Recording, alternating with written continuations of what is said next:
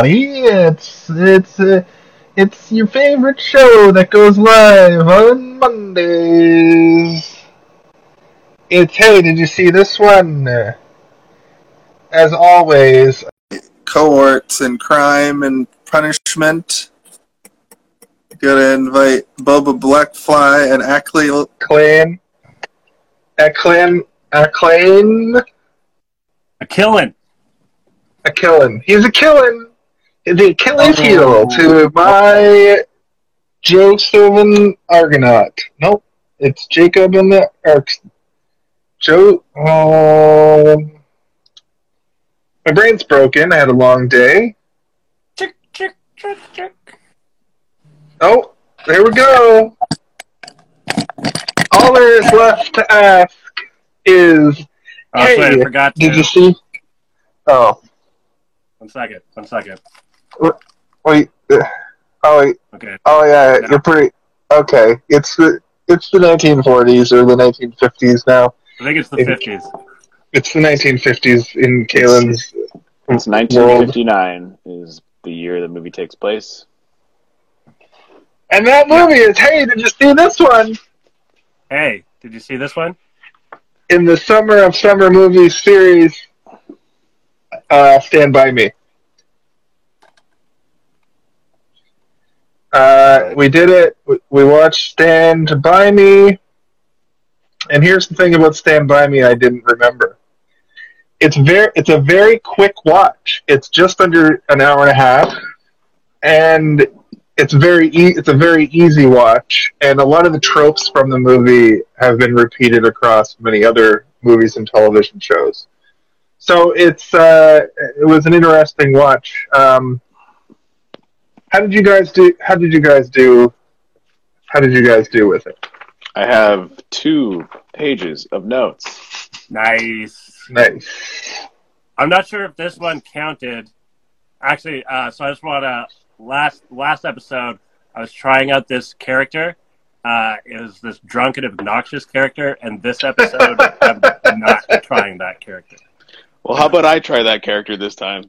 Nice. I'm gonna try a new character I've been working on every week, every time that we've done this show, and it's have a single beer while we're recording. Oh, that sounds like a good idea. That sounds like a. So I'm not sure if this one counts for the title said, but if it does count, it's set at the very end of the movie at the hour and 24 mark. He does say it? Oh, you mean no, because they play the song? Can we count that or no? I'm not sure if we can. Well, I think we can. If you want to get technical about it, the song plays throughout the movie many times, incorporated into the OST original score. That's true, but they don't. The melody. It's just the melody. The instrumental. That's true. They don't say the words. Fine. Never mind then. 1 hour, 24 minutes in. So this is the first official week that Steve is a part of the show officially. We sort of made it official when we did the Sandlot 2 weeks ago, but we were still deciding whether or not he would be an official member. So everybody, please welcome the newest member of the Make some podcast. Some celebration emojis or whatever they are. Yeah, put some emojis. Yeah, let's put some emojis in the chat for me. Put your emojis together. Put your hand clapping emojis together. Okay, This is how you we got 4 people watching. Yeah, I appreciate you guys continuously inviting me back until I eventually just became part of it. It's great. Yeah, it only took 3 episodes, I guess. Hey, somebody liked. Whoa, I've never gotten a liked before. That's pretty cool. And Richard Dreyfuss is back. Richard Dreyfuss is back. He's a staple in our summer movie series. He's a summer man. He's a summery guy. He's a great narrator. I fucking love his voice. Yeah, it's true. One of my first notes is Richard Dreyfuss is a better narrator than the guy from The Sandlot. He could have. He could have been. He should just narrate everything. I saw a lot of parallels between these 2 movies. It almost felt like The Sandlot this is like an R-rated, not really a family movie. And The Sandlot, the director and writers went out to be like, why don't we make a G-rated Stand By Me for children? Yeah. What is this rated? I want to say PG. Before there was PG-13, I think it's PG. PG-13 because no, but I think it was one before there was PG-13. Oh, maybe it's rated R. I think it might be rated R because they're swearing and stuff. There's a child corpse at the end, so. There's a child's corpse, and they say the F slur a lot of times. There's They do. Yeah. I wrote that down in fucking, here, did that people call each fucking other ace, I homos tell ya. in the 50s? I didn't know that was a thing to jab each other with back then. Yeah. I thought that was more of a 1980s thing. I mean, the movie was probably written... tattoos? Yeah, it came out in 1986, so it's probably written very, very near 1986. They're like, nobody's going to understand this 50s slang. Based on a novella by Stephen King. It's a Stephen King story that's not horror, but has horror elements. Horrifying. Yes. And there's a scene in it that I completely forgot existed, but may have made me not like vomiting in movies. But they get the puke fest where the Gord is like, Gord's good at okay, so we got the cast.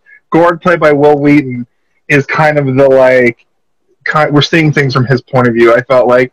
But he's like the smart one in the group, you know? Yeah, I wrote down all four of their names and what their sort of like tropey thing is. They're archetypes? They're archetypes, but they're also like sort of archetypes from childhood, not so much in like classic literature or film. They're sort of like encapsulate a friend group pretty well. Even if you had more or fewer people within your friend group, they really kind of spread it out over these four characters very well, which is Gordy is like the introverted smart person. Right. Chris is the leader of the group, but he also has a goddamn heart of gold. Vern is like the lovable goofball, but he's also sort of a sweetie pie. And then Teddy is the unhinged daredevil. And those kids are played by River Phoenix plays Chris Chambers, the leader of the group. River Phoenix, of course, famously died in front of the Viper Club of an overdose. Will Wheaton from Star Trek fame plays Gordy. Corey Feldman is Teddy, and he's very Corey Feldman in this movie. And the outlier here, a lot of people forget that Jerry O'Connell from Sliders made his movie debut here. Yes, this is the first movie he ever made. Yeah. He was doing acting before, but yes. Yeah. So we're going to refer to them as Wesley Crusher, Indiana Jones, Sliders, and Tommy Jarvis. And who's River Phoenix? Tommy Jarvis? No, River Phoenix is Indiana Jones. He was in the third Indiana Jones. He played young Indiana Jones at the very beginning of the movie. Oh, yes, I remember. He also played overdose victim number 1 in real life. God. In real life. Oh, Jesus. Yeah, too soon. Too soon. It happened in 1993. But yeah, it is kind of shitty because rewatching this movie, I haven't watched too many things with River Phoenix in it, but I do have a note here that is 3 of the 4 kids have an intimate crying moment in the movie where they break down emotionally. And then Jerry O'Connell has the moment where he's running from the train and is meant to be crying. And to be fair, he does look scared. But, that's because of Rob Reiner got pissed off at them. Yeah, I heard he yelled at them or something to make them be terrified. They were fucking of up the train the that's coming shot behind. So sorry, you guys froze for a second. And I was like, "Is my internet dying already?" I did write down that if you were to rate them, 1 being the best, we'll go through first to last. And the first, obviously, is River Phoenix's scene where he breaks down about the milk money. And then the second is maybe Will Wheaton when he is at the end where he's kind of sad that his dad doesn't love him. And then the final one is when Tommy Jarvis, our friend Teddy, is just like putting his hand in his face and pretending to cry, and I'm like, this kid isn't crying for real. No, Corey Feldman. What, after the junkyard scene? Oh, we got some legs. Sorry, I had to Maybe. Corey Feldman is kind of a ham. turn my fuck. Data. You guys get any of that? Just that last part right now. I was rating my children crying from 1 to 3. We got all the children crying up till you started talking about Corey Feldman. Oh, Corey Feldman. Are you talking about the scene after the junkyard for Corey Feldman? Yeah, like I liked all of the stuff in that scene when he's like freaking out at the fence because he did feel like he was getting legitimately angry. But when it came to his emotional moment where they're all sort of like carrying him afterwards, I was like, okay, Yeah. That's like the one part in the entire movie where it kind of took me out because I was like, I don't. How did you rate Will Wheaton's fainting scene when Oh he my had a God. leech on his penis? I wrote down Gordy fainting is very good, and I underlined very good because his fainting was hilarious. Like I laughed out loud. I vaguely remembered that scene. See, my relationship with this movie is that over the years, I've seen it, but I've never seen it beginning to end. And I always, and I didn't even really learn what their adventure was until much later in life. I never saw the part where I managed to see bits and pieces of this movie and never saw a single scene of them being like, we're going to find a dead body.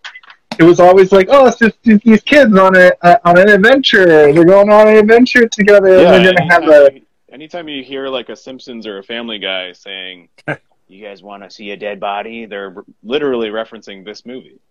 Yeah, but it's always like it's like the old homeless guy is referencing it, and it's probably Corey Feldman's character playing a homeless man.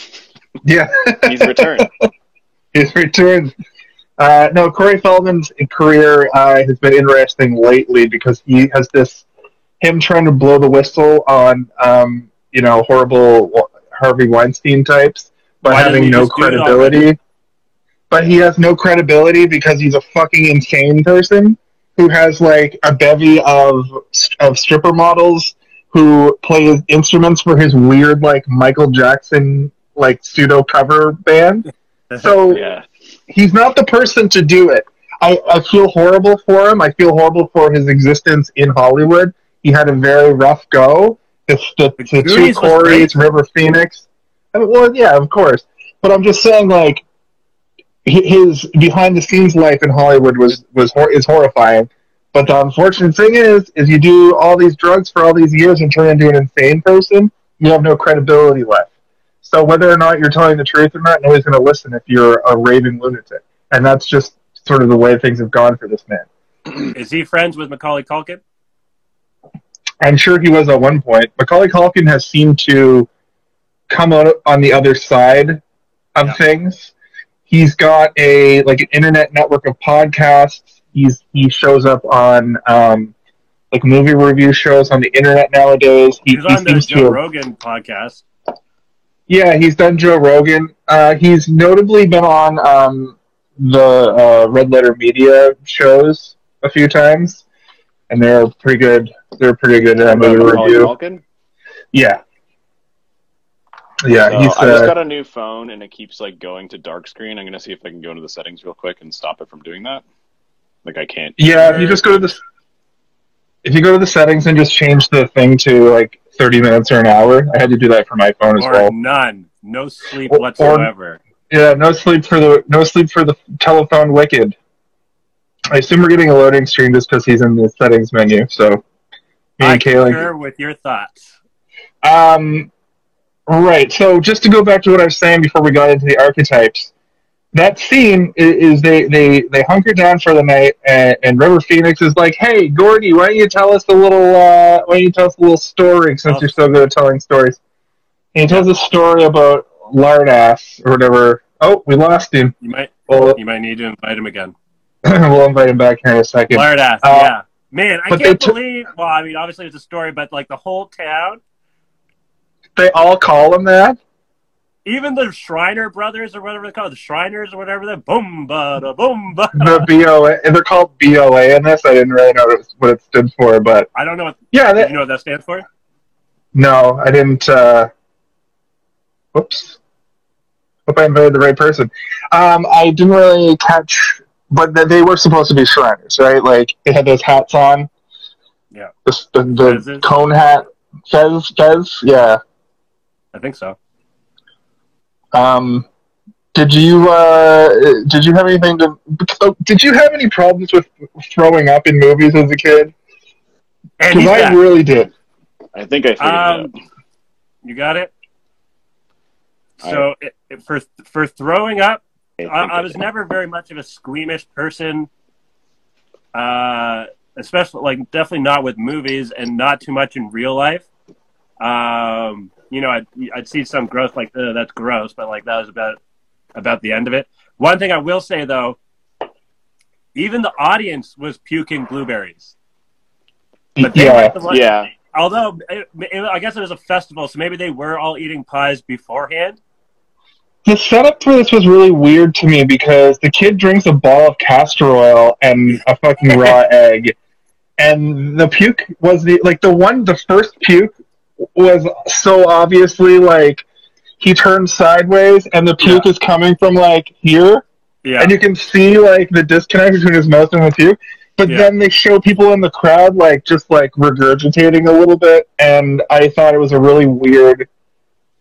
Well, the reason I can give it a pass is because it's a kid telling a story to a bunch of other kids around a fireplace. It's not supposed to. Exactly. Like, you don't need to suspend your disbelief or like hold yourself into some sort of standard of reality.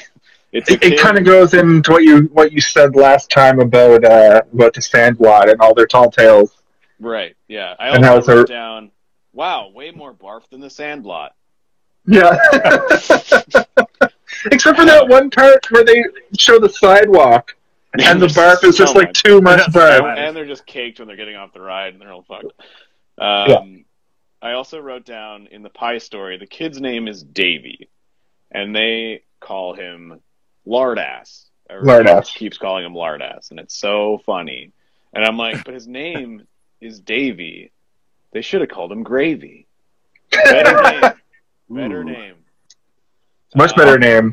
But then I said, but to be fair, barfarama is a good word that I don't hear very often anymore. It's very 80s, 90s. Like, Pauly Shore would probably be like, barfarama, dude.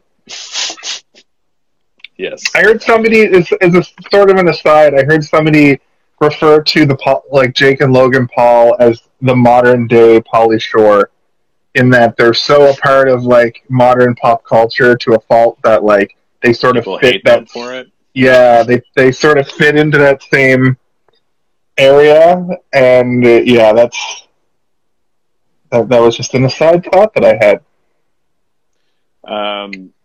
Also, this movie does the thing where they introduce the gun in the first act, so of course you have to use it in the third act. Right. That's a thing. Yeah, I have a list here of things in this movie because I watched this movie maybe too young. This movie came out, I think, a year before I was born. So my dad, I guess, watched it when he probably saw it in theaters or something, and he was like, oh, this will be a great movie to show my kid. Right. And I was a literal child when I watched it, and so many things in this movie, I haven't seen it in a while, but I realized as I was watching it that so many things in this movie are directly linked to, like, fears that I had as a kid. I think that's accurate for me too, especially the puking scene. Most 80s and 90s kids teen movies had puking in them, and I couldn't wrap my head around it. And also the dead body might have fucked with me a little bit too. But like I said, I didn't even register that I knew what the plot was till much later in life. So anyway, go ahead. Sorry. Well, I mean, the first thing that I was like, oh no, kids aren't supposed to do that, is when it's in the treehouse and they're all hacking darts as 12-year-olds, and I was like, oh my god, smoking is bad. These kids are smoking. They're bad boys. Apparently it was cabbage leaves, because Reiner is against cigarettes, which is weird that he put it in the movie at all. True. Yeah, the kids be smoking in the 1950s. Yeah, and there's that really good nice, funny scene later on where they're all like acting like they're adults when they're smoking after they have their meal or Their whatever. dinner. Yeah, the best time to smoke Have- right after a meal. it's time to have a smoke right after a Best meal. smoke. Mm-hmm. I like they say how right after supper, which is an old timey supper? word that no one uses Yeah. anymore. supper, dinner. Oh man, I actually looked it up the other day. The difference between supper and dinner. I can go find the specifics, but one of them is later than the other. So Do you is mean supper like, at sorry, like do you mean that you use it later in life? Like you have to be over the age of 65 to use the word supper? I'm pretty sure I used supper, but I think dinner. So dinner. dinner goes supper until- was an East Coast thing for us. Kaylin, when we were growing up, our parents used supper for sure. Yeah. It's biblical, I Well, think. you know, But I The East Googled it. Coast is very backwards. Dinner goes until 7. Supper goes until 10. But we also called lunch dinner in Nova Scotia, I've heard people. or some do people that. did. I don't get that one. I can't excuse that one. Supper and dinner. Old I can people. entertain, but supper and lunch, no. It's the elders. Dinner lunch. So, next thing to freak me out was the gun. As soon as he pulls that gun out, you're like, oh my fucking god. It's a this kid has 45. gun. Yeah, and then the other kid says, yeah, I know. And I'm like, Yeah. these kids know about guns? How does Gord know?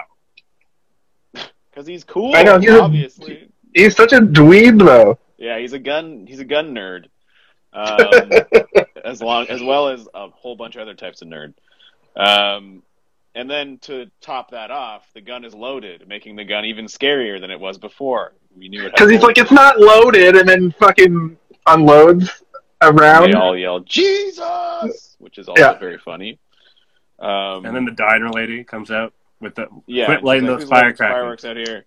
And then they go around the corner and immediately are met by the most terrifying character of all time, Kiefer Sutherland. Kiefer Sutherland's character from The Lost Boys, for some reason. Yeah, he's playing a slightly less scary character known as Ace than his real-life persona, Kiefer Sutherland, who is more scary. And tormented the down kids Ace. on set, outside of filming as well. Yeah, I heard that he used to like bully them, Yeah. which is like, I mean, kind of maybe good What's- method acting, but also Method maybe acting, he was just exactly. a bully. He was just actually a bully. He's like, no, Yeah, but you like, gotta is it more? make Is the it movie more realistic? is it better to make the movie more realistic like that, or is it just being a dick like Jared Leto on Suicide Squad, or Jim Carrey on Man on the Moon, where it's just like you don't this isn't that kind of movie, guy. You don't need to take it to that level.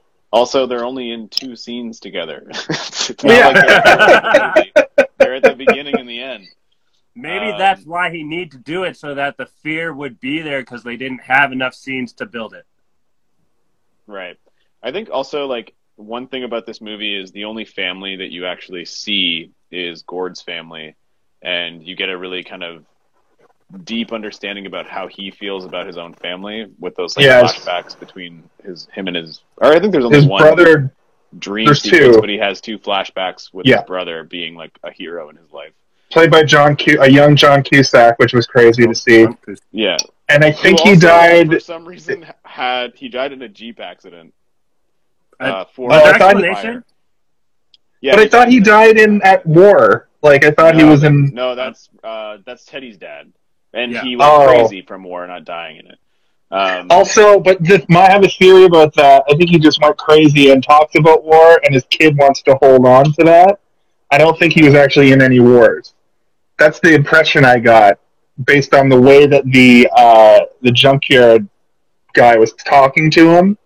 Right. He was kind of like, okay, that's just the vibe I got. It's never explicitly said, but the vibe I got from the way that the junkyard owner was talking to Corey Feldman was that his dad was just always a crazy person, and just Yeah, I think where I was going to with that was that you don't see any of the other kids' home lives, which could be, a product of the fact that, timing, obviously, for the movie, you can't fit all that kind of stuff in. But I think it also kind of strengthens the movie overall to only see Gord's family as he is the narrator of the story, and there aren't a lot of moments in the movie that break away from the four boys to show anything else unless it's speculation on his part or that moment where Vern is telling the story about how he's looking for his pennies and then he overheard the story and he tells them kind of thing. The only moment that I gotta say, that scene though, that scene of him under the porch or whatever with all the holes everywhere, loved it. Yeah, that's a great scene. That's one that I remember. Yeah, I think that also kind of strengthens the fact that Vern is sort of the lovable goofball. He's like a sweetie pie in my brain because he's just like he's the most innocent out of them all. Where he's like, I want to be a pirate, so I'm gonna put all my pennies in a jar and then make a treasure map to find my pennies, and then I lost my treasure map. Then I lost the treasure map. Vern. But he's very much he's very much like, oh shucks, oh geez guys, oh shucks guys. Oh my god! But he also has like the cutest moment in the movie where he brings the comb, and he's like, I thought if we're gonna be on the news, then we want to look nice. Yeah. And then later on, they're like, oh, I lost the comb. Food? And he's like, no, like slightly later, he's like, no, I didn't bring any food. And they're like, why didn't you bring any food? And he's like, I brought the comb. And the guy's like, what are you even bringing a comb for? You don't have any hair. And then he's like, I brought it for you guys. Like, oh my god, this kid has. And then when the train's coming later, when they're running from the train, he of course loses the comb, which is the perfect 3-act structure. The perfect 3-act structure for that comb. Yeah. I mean, it was a short-lived story, but the comb tale was one of the best in this movie, for sure. But, I mean, speaking of that scene, I remember when I was a kid, I don't know about you guys, but we would have, like, police officers and stuff come to our schools and do assemblies where a bunch of kids would come in and the cops would talk to us. They usually talk to you about guns and drugs and stuff, but for some reason they always would talk about how dangerous train tracks are. All the time. And I don't know if it's like a product of this movie coming out like just before I was born and they were still in like an era where they're like, we lost another fucking 17 kids this year to train track injuries. But it worked. And this movie they must have. Even more scared. Because they must have maybe get close to a train track, but yeah, there's no way you guys in hell ever I'm traveled going down some bridge. train tracks? Yeah, oh yeah, definitely. I mean, I have. In my life, but I would never go across a bridge because of this scene in the movie where Gordy is like checking the vibrations in the. Was he checking? Is that what he was checking for? Like vibration? I thought it might have been like or something. No, he was no, trying to see if it was vibrating because a train is going to come, and you can see his hand. You can see his hand shake a little bit, and then he looks over, and then you see the smoke come from above the trees. Gotcha. And then they have about 6 seconds to get out of the way, and it's funny because it was just an engine and one car, and that the scene, the imagery of the wide shot of this like engine and one car, and the kids getting out of the way, I thought was like really good. I don't know what it stuck out about it for me, but I really enjoyed that. Also, when they go to who is it? Chris and Teddy go to check on Vern and Gord. They're in they jump off to the side, right? But then when they go to see where they are, it's such a rocky like little side patch. Like they would have gotten way more fucked up. Yeah. I remember being like, are they gonna hit water? Because it's been so long since I've seen it, and then they were just like all dusty and like down like a little bit of like an escarpment, and you're like, all right, whatever, I don't mind too bad. And then the next scene is Kiefer Sutherland playing chicken with like a lumber truck. And you're like, oh, now I must write down that Ace is a psychopath. Ace is a complete psychopath. Yeah. Like, he's out of control, over the top. He almost, if the gun wasn't, fired by Gordy in that scene near the end, he looked like he was going to cut River Phoenix's neck. Oh, he went up to his ear, and he was going to fucking gut him like a fish. Yeah. Which is extremely intense. What happened to these slightly older teens that made them all sadistic killers? I guess they're desensitized as a kid. Like this, none of watching the movie now. I'm like, Oh yeah, that's probably not a kids movie, but like I definitely watched it and didn't really think Yeah. that much of it. I was freaked That's out by true. almost all of it. I used to work at a summer camp for a long time, and there were leeches in the river that we would go through. Like, we would do like these river hikes, and every time we would Have you go guys in ever there, experienced leeches? yes, every time we would go in there, I would have a like a like a baggie, like a sandwich bag, just filled with salt. Yeah. We would get out, and there would always inevitably be at least one leech, and you just have to sprinkle it on there, and it shrivels up and falls off. But even remember, like, when I first started working there, they're like, "Yeah, you got to take your kids on river walks," and I was like, "You're not getting me in that river. There's leeches in there." I was irrationally afraid. Yeah, I was irrationally afraid of leeches too, and I think it might be another one of those latent things in my brain from seeing this movie too young, forgetting about it, and then later in life seeing bits and pieces and being like, I feel like I was irrationally afraid of this movie in like as a teenager because of weird little things that I blocked out of my head. There's a lot head. of scary imagery in this movie, and like, it's weird because, you know, watching it now today, that scary imagery is still there. Like when Will Wheaton pulls the leech out and his hand is covered in blood, it's like very contrasty to like, because you don't see any blood really in the movie up until that point. No, and you know, I was a little boy one time, and if I found a leech on my dick, I would probably faint as well, or if not, just like immediately start screaming or crying, or develop a new fetish. But like, you know, the train scene was really scary to me as a kid. The gun was really scary. The smoking was spooky to me. The scrapyard dog was kind of scary, but I mean, there's also like these weird sort of like every scene in this movie is framed so nicely, and I put in parentheses here that the forest stuff really feels when they show a long shot down the train track, that gave me chills.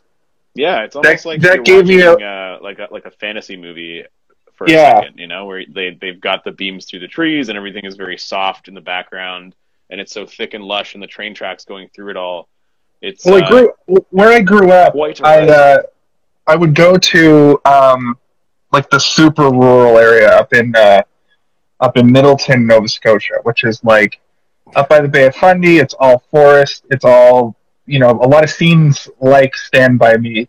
And the reason why looking down that train track really struck a note with me today is because I like looking down a country road has sort of the same vibe, you know? Yeah.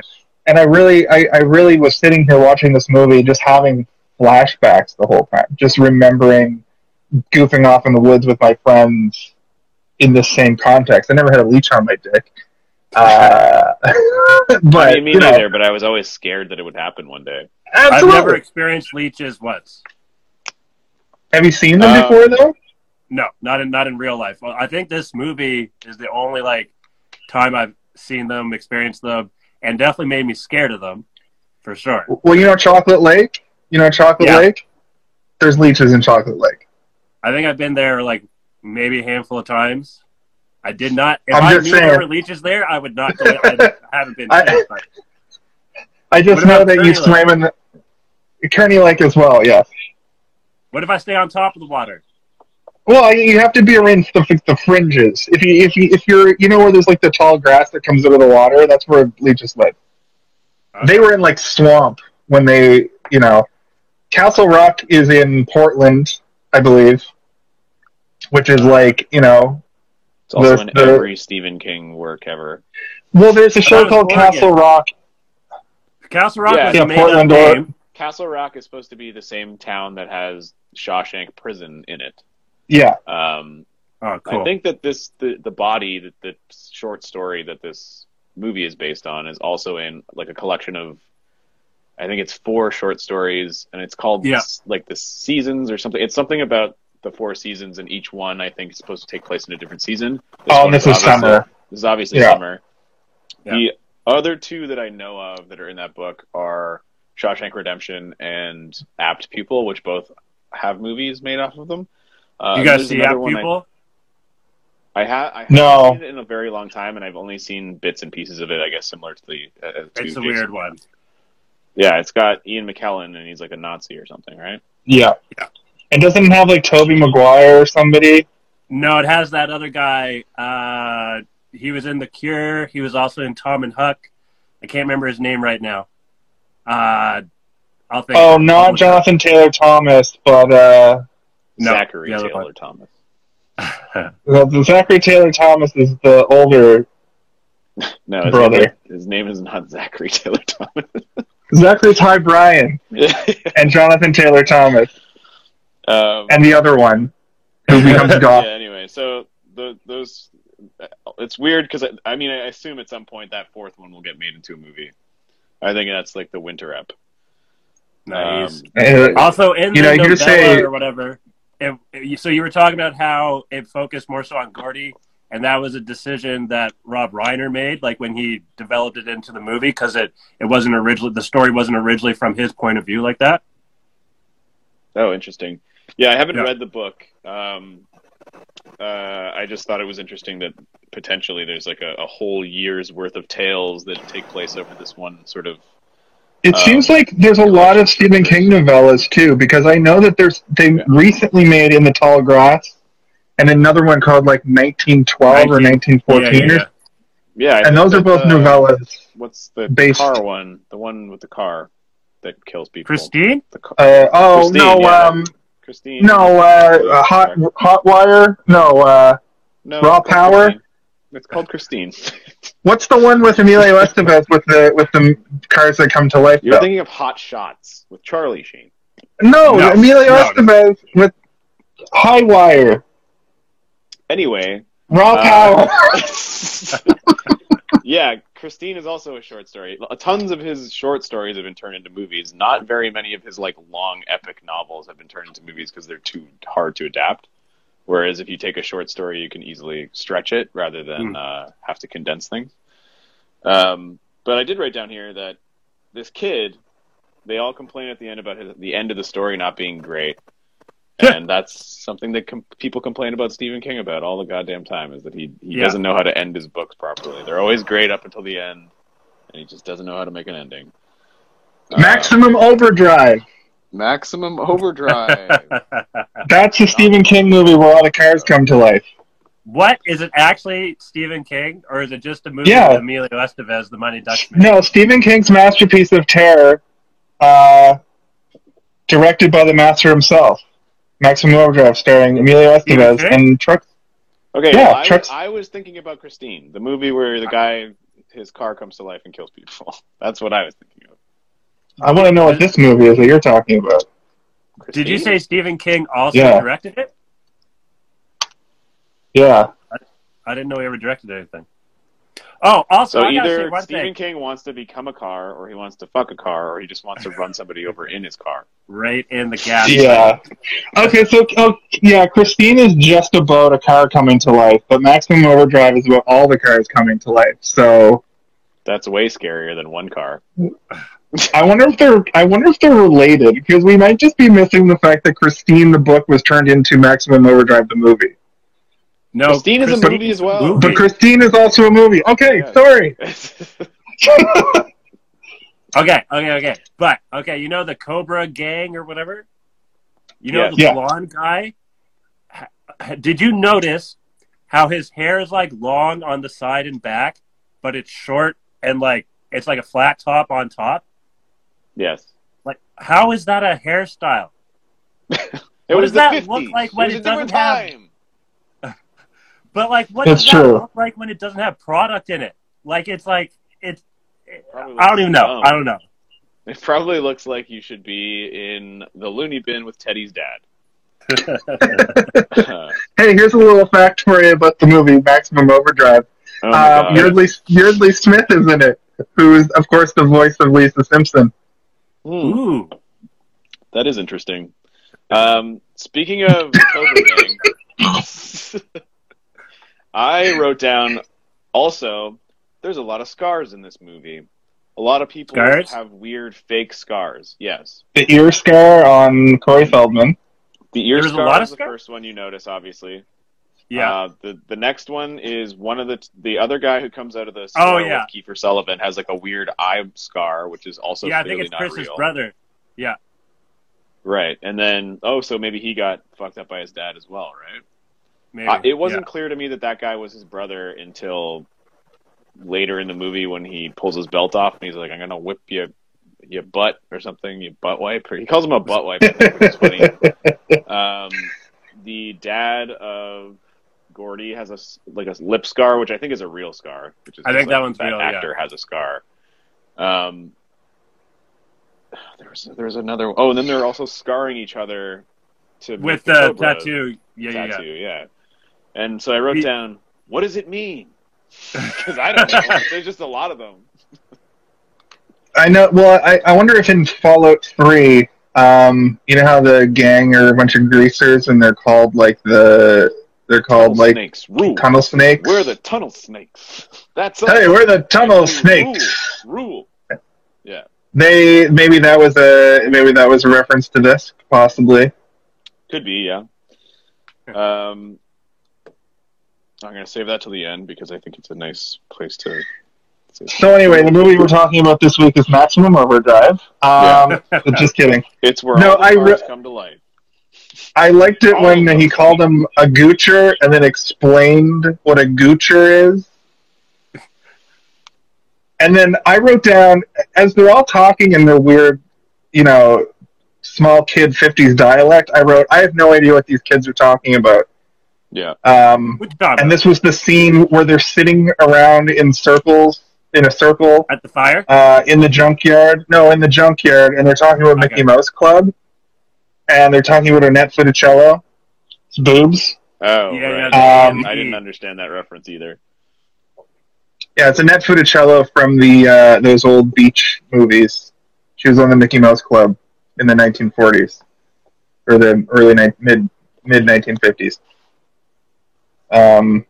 We talked about River Phoenix's death.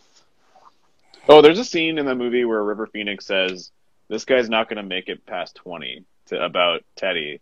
And I thought it saddened me because this kid did such an amazing job in this movie that he barely made it past 20 in real life. And I was like, oh, yeah. Man. And Teddy ends up living in the town forever when he's kind of going over. They say he's like doing odd jobs and just being a weirdo in town, yeah. But Chris Chambers got stabbed in the neck and he fucking died. Yeah. In his teens. That's like the very first thing you see at the beginning of the movie. I wrote down that Chris Chambers is the dad. He's the dad of these kids. And many times, so I wrote down he's the leader, but he's the leader with a heart of gold. He's not like the leader in the same way that Ace is the leader to his friends.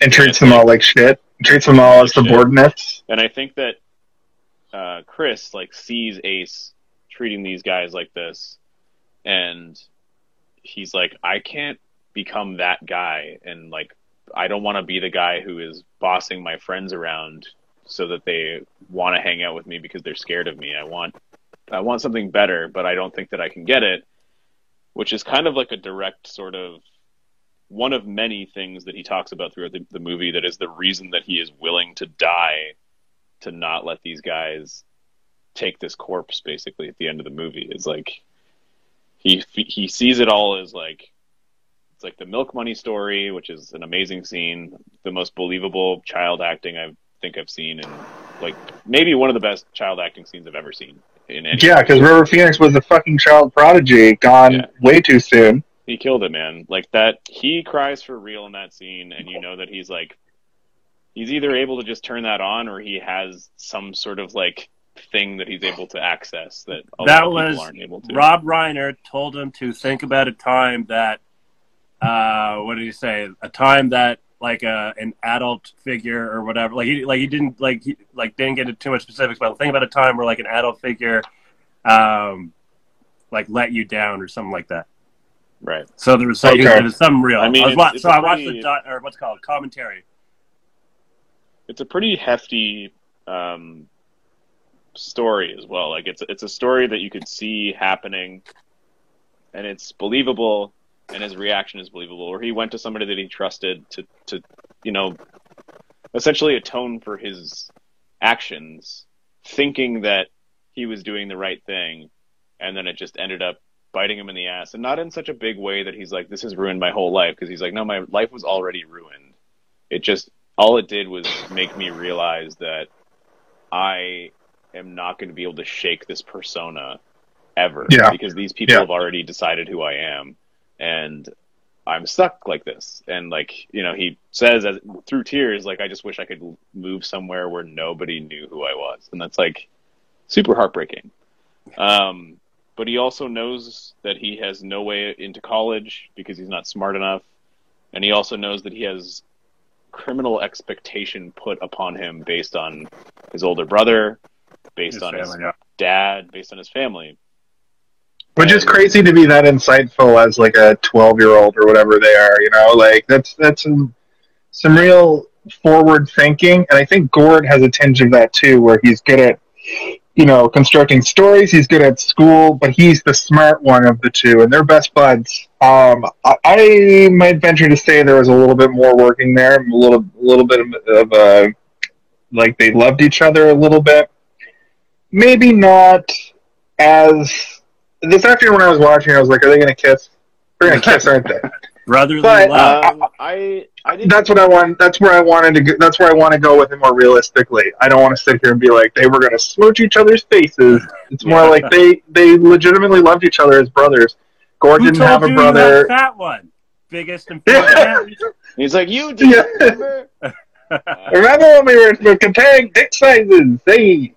No, you know what? I understand the energy, but that's one of the things that I kind of like about the dynamic of at least the two of them, but also the others as well. Like they weren't shying away from being like intimate with each other in a very like compassionate way, but without it being weird, you know? Like when Teddy is like breaking down from that junkyard man, like making fun of his dad, like they're all literally hugging him and like comforting him.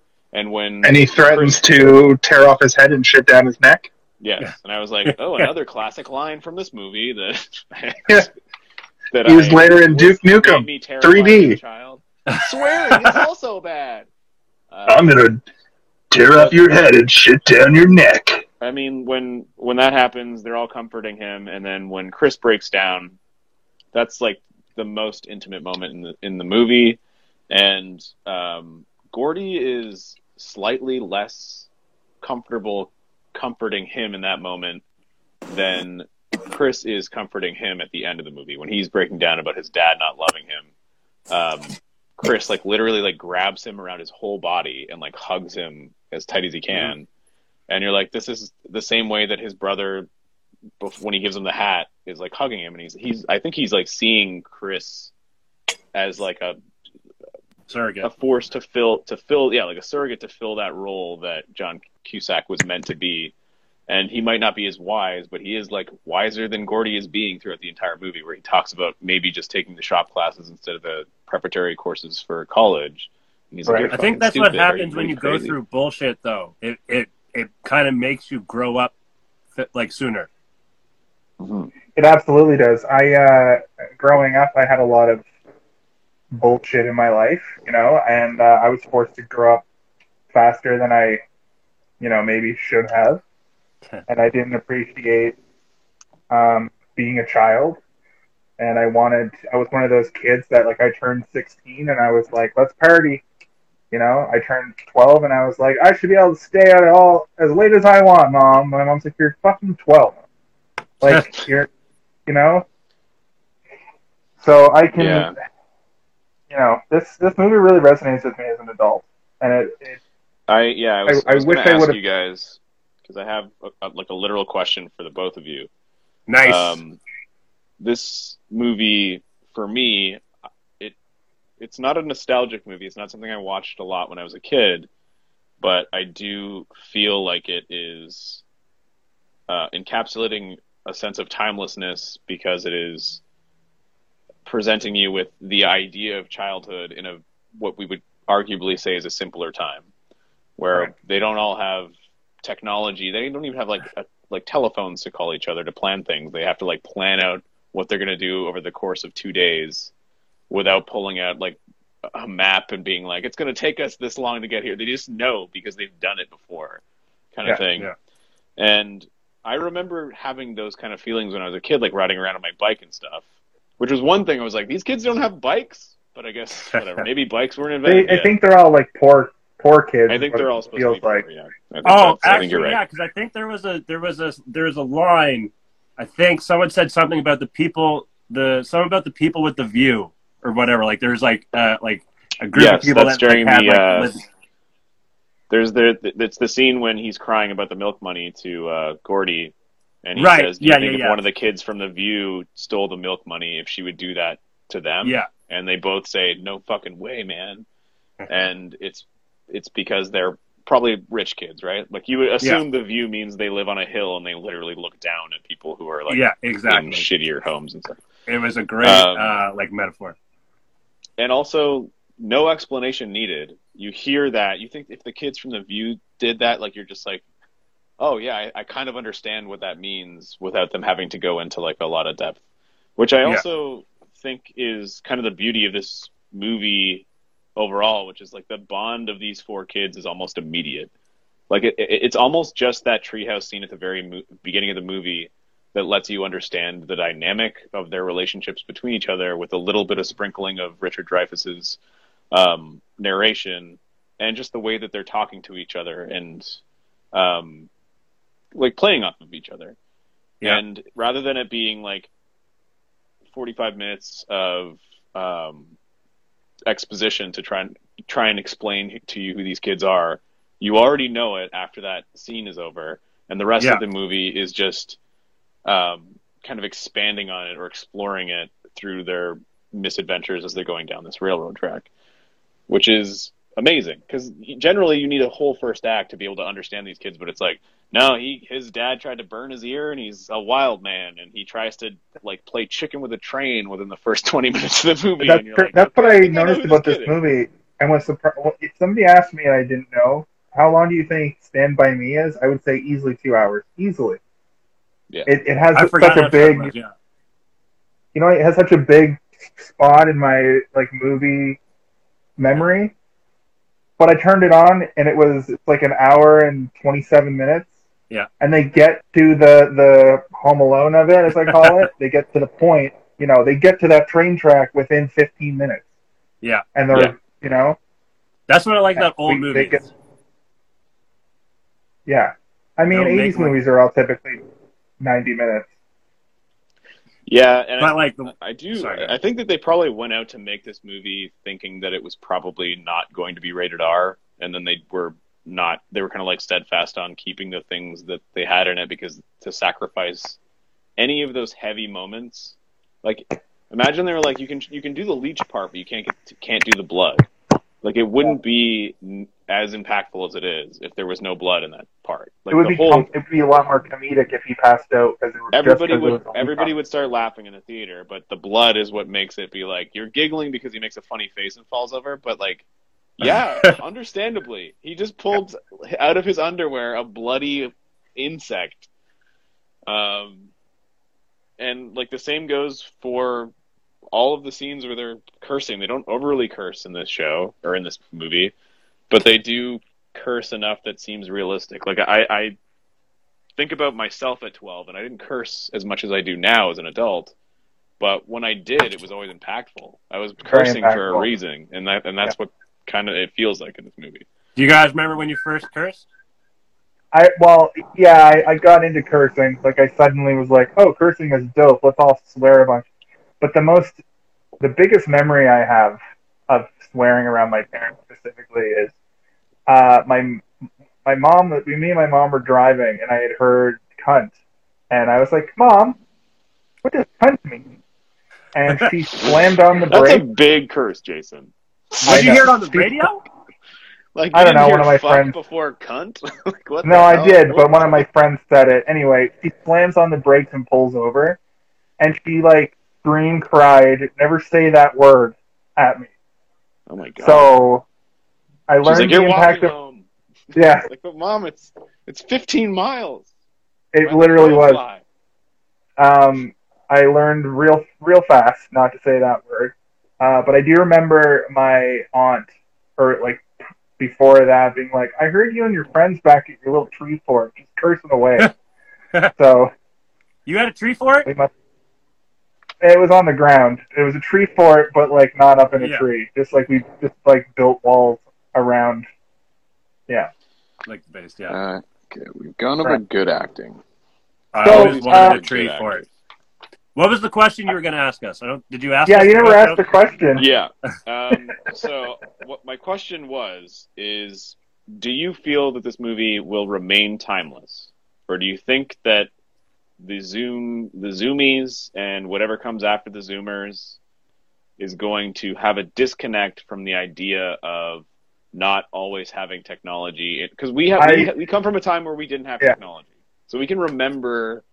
Right. Being I don't think Gen Z knows the camaraderie that these kids know. I do. I remember going into the woods with 3 of my friends, going on a weird adventure. Not having a cell phone and just being there for as long as you wanted to until you had to go home.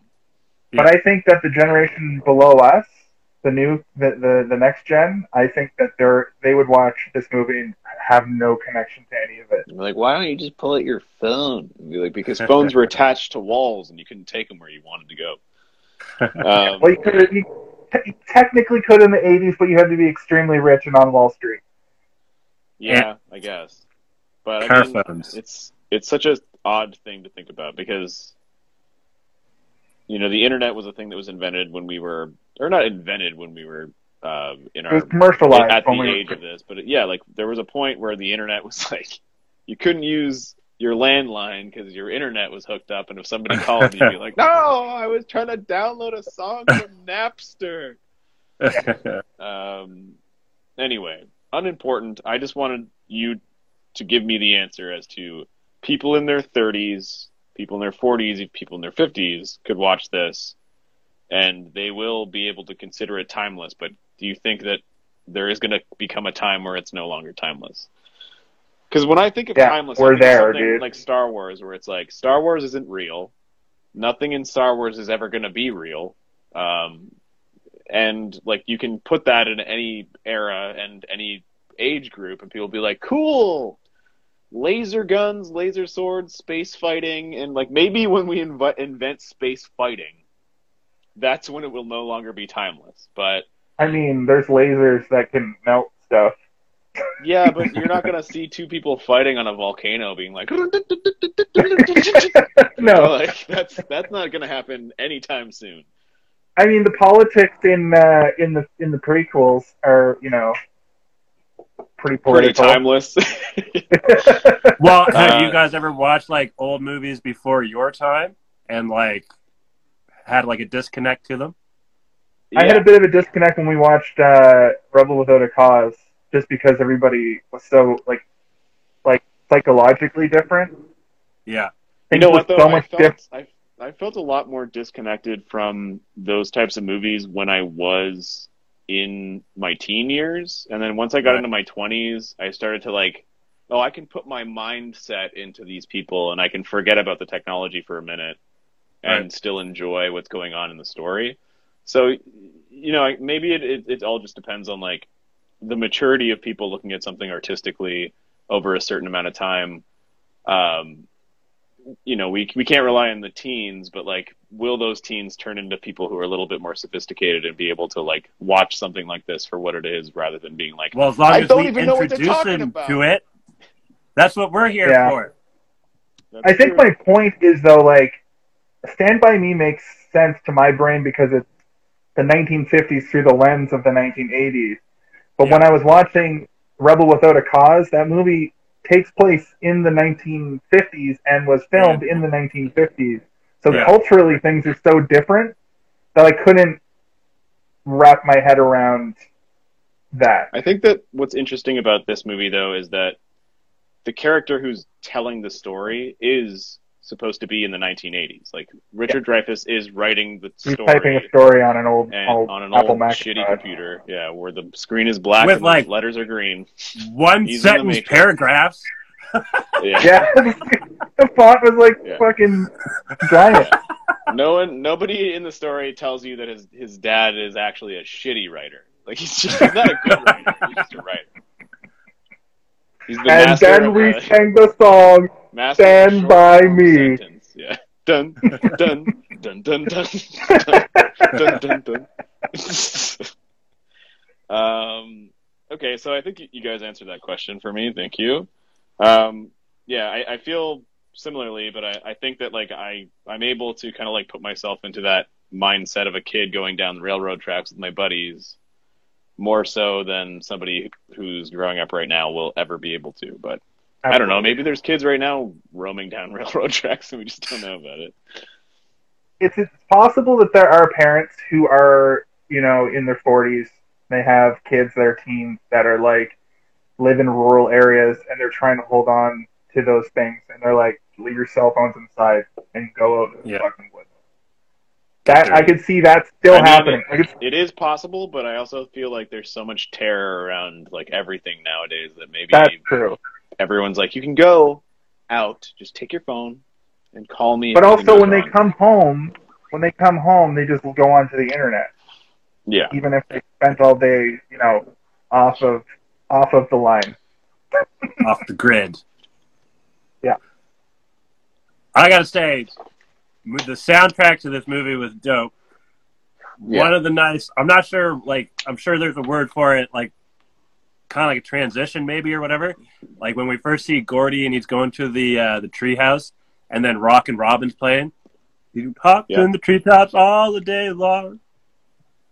Yeah, there's some good musical choices. They're all very. That's another thing. In terms of nostalgia, I have here that the music in this movie is weirdly nostalgic for somebody who was born 20 to 30 years after those right? songs were hits. Yeah. Like, and I think it's because this made Stand By Me a number one hit again. Like Stand By Me was like a hit when it first came out, and then when this came out, it became a hit again. Like that's amazing.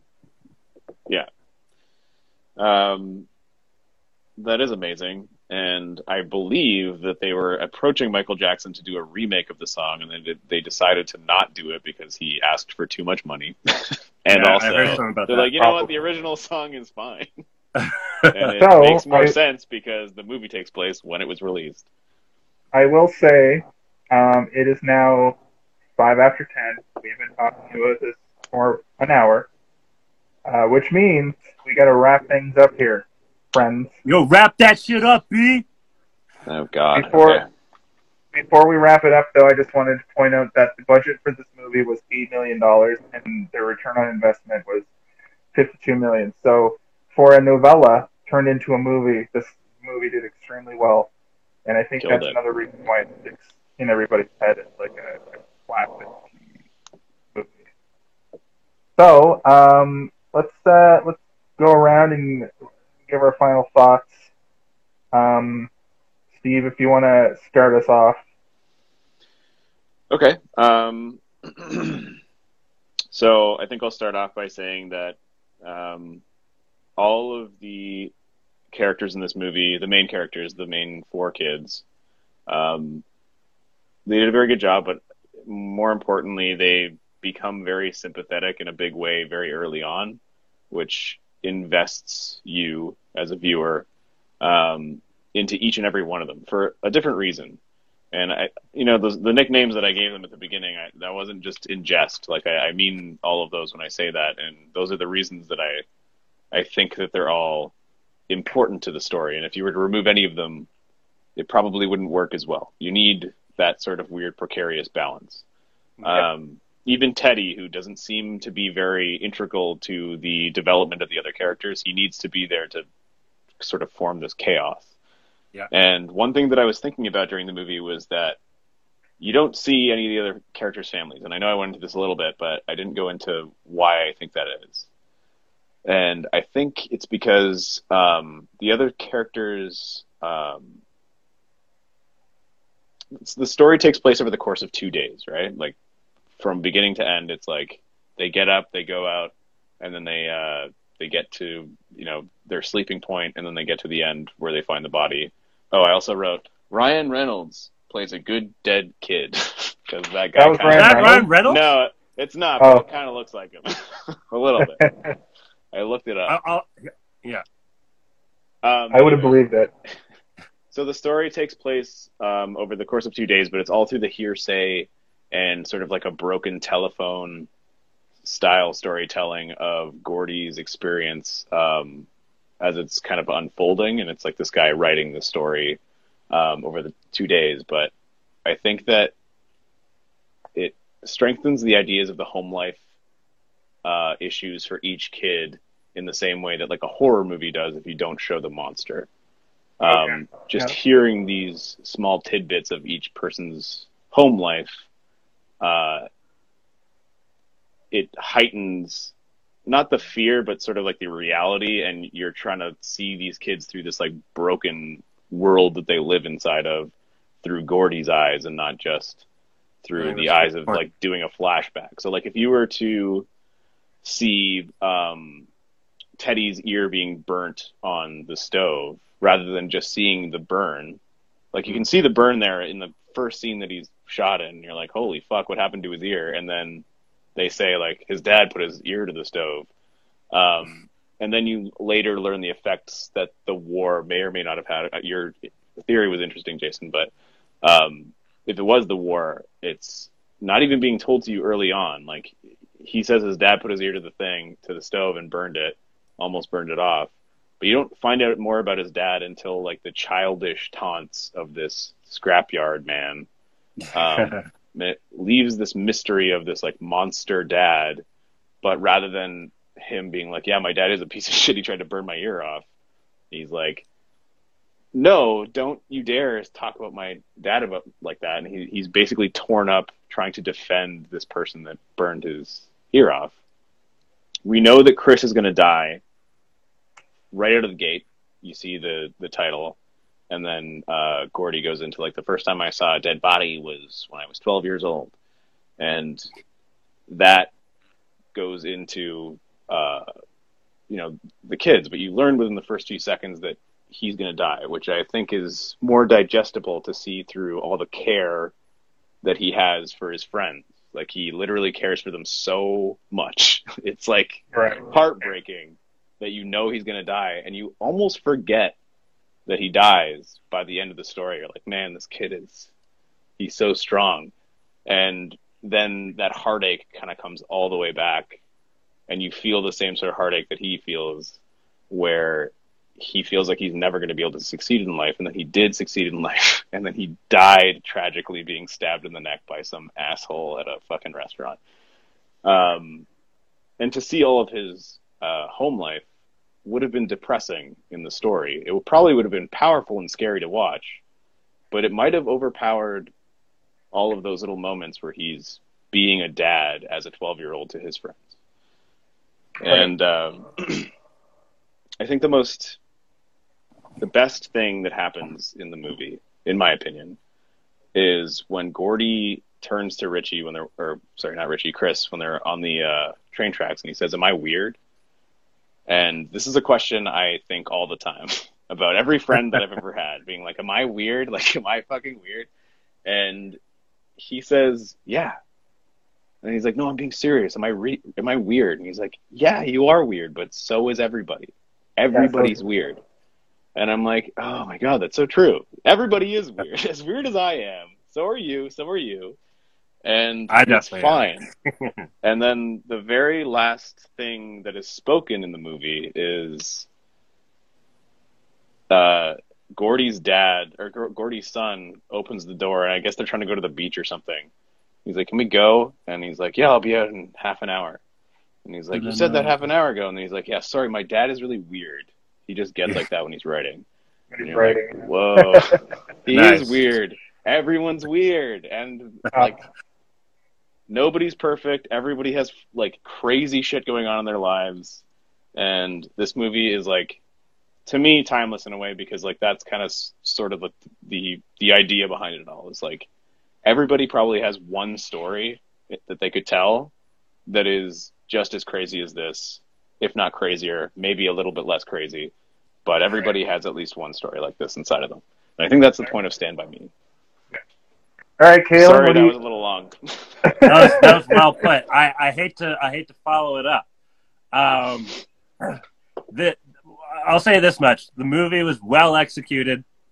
There wasn't really any like dull moments, any drawl, like anything dragging along. Like everything was kind of, every few minutes something was happening. I could, and I'm sure other people feel this way too, but there's like little bits of each of them that I could see in myself, which I think is, helps, people relate to it. Damn, your speech was great. Oh, thank you. I mean, it just came off my tongue. I didn't really think about it too hard. Just let the words flow, Chris. Don't worry, we're all a little bit weird. Were you a lit major? I mean, overall lit as in, like, yeah. I smoked a lot of weed. All right, well, it's hard to follow up two people, but honestly, I had a good time watching it today. It's one of those movies that I really needed to sit through all the way, start to finish. I never did, and I've only seen it bits and pieces, and it sort of connected a lot of dots for me as well. And what Steve says to his point about everybody being a little weird, I really, that's a really eloquent way to put it. And the other part is I like seeing camaraderie, and where Sandlot failed it did show the camaraderie, but it was much more cartoony. This showed it in a much more visceral, realistic way, how friends actually are with one another. And I really enjoyed that, and I really appreciated that. But I did end the movie and say to myself, I don't think I can rate this movie that high. I think I'm going to give it a 3.2, and that's not fair. That's not fair at all, because through talking about it and learning more about you guys through the lens of this movie, and maybe learning a little bit about myself and really reflecting on it, it actually bumps this movie up to an easy 4.2. Really just it took talking. Me and Kaylin have had this happen to us before, where we talked for a second before the movie, and we're like, oh god.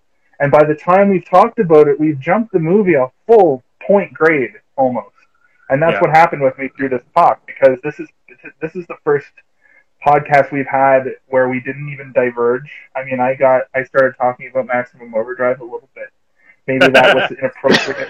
Maybe that wasted some of our time. But there's a little bit of a swerve on the highway, if you know what I mean. Heyo, Emilio. But yeah, so. With that, this was an excellent episode, and thank you both, as always. I just want to ask you one final time today, hey, did you see this one?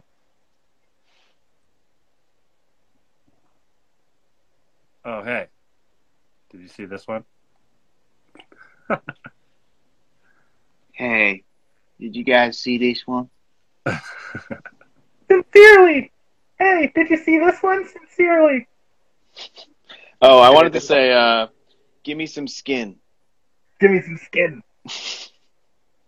So, for everybody, I'm Jason. We went a little overtime this week, but that's okay. Sometimes we gonna talk. And it was a good movie, man. It's one of the best. It's one of the greatest movies out there. For Steve, I'm Jason. For Kaylin, I'm Jason. For Jason and Steve, I'm Kellen. For Kaylin and Jason, I'm also Steven. I'm going to make you guys do it every single time.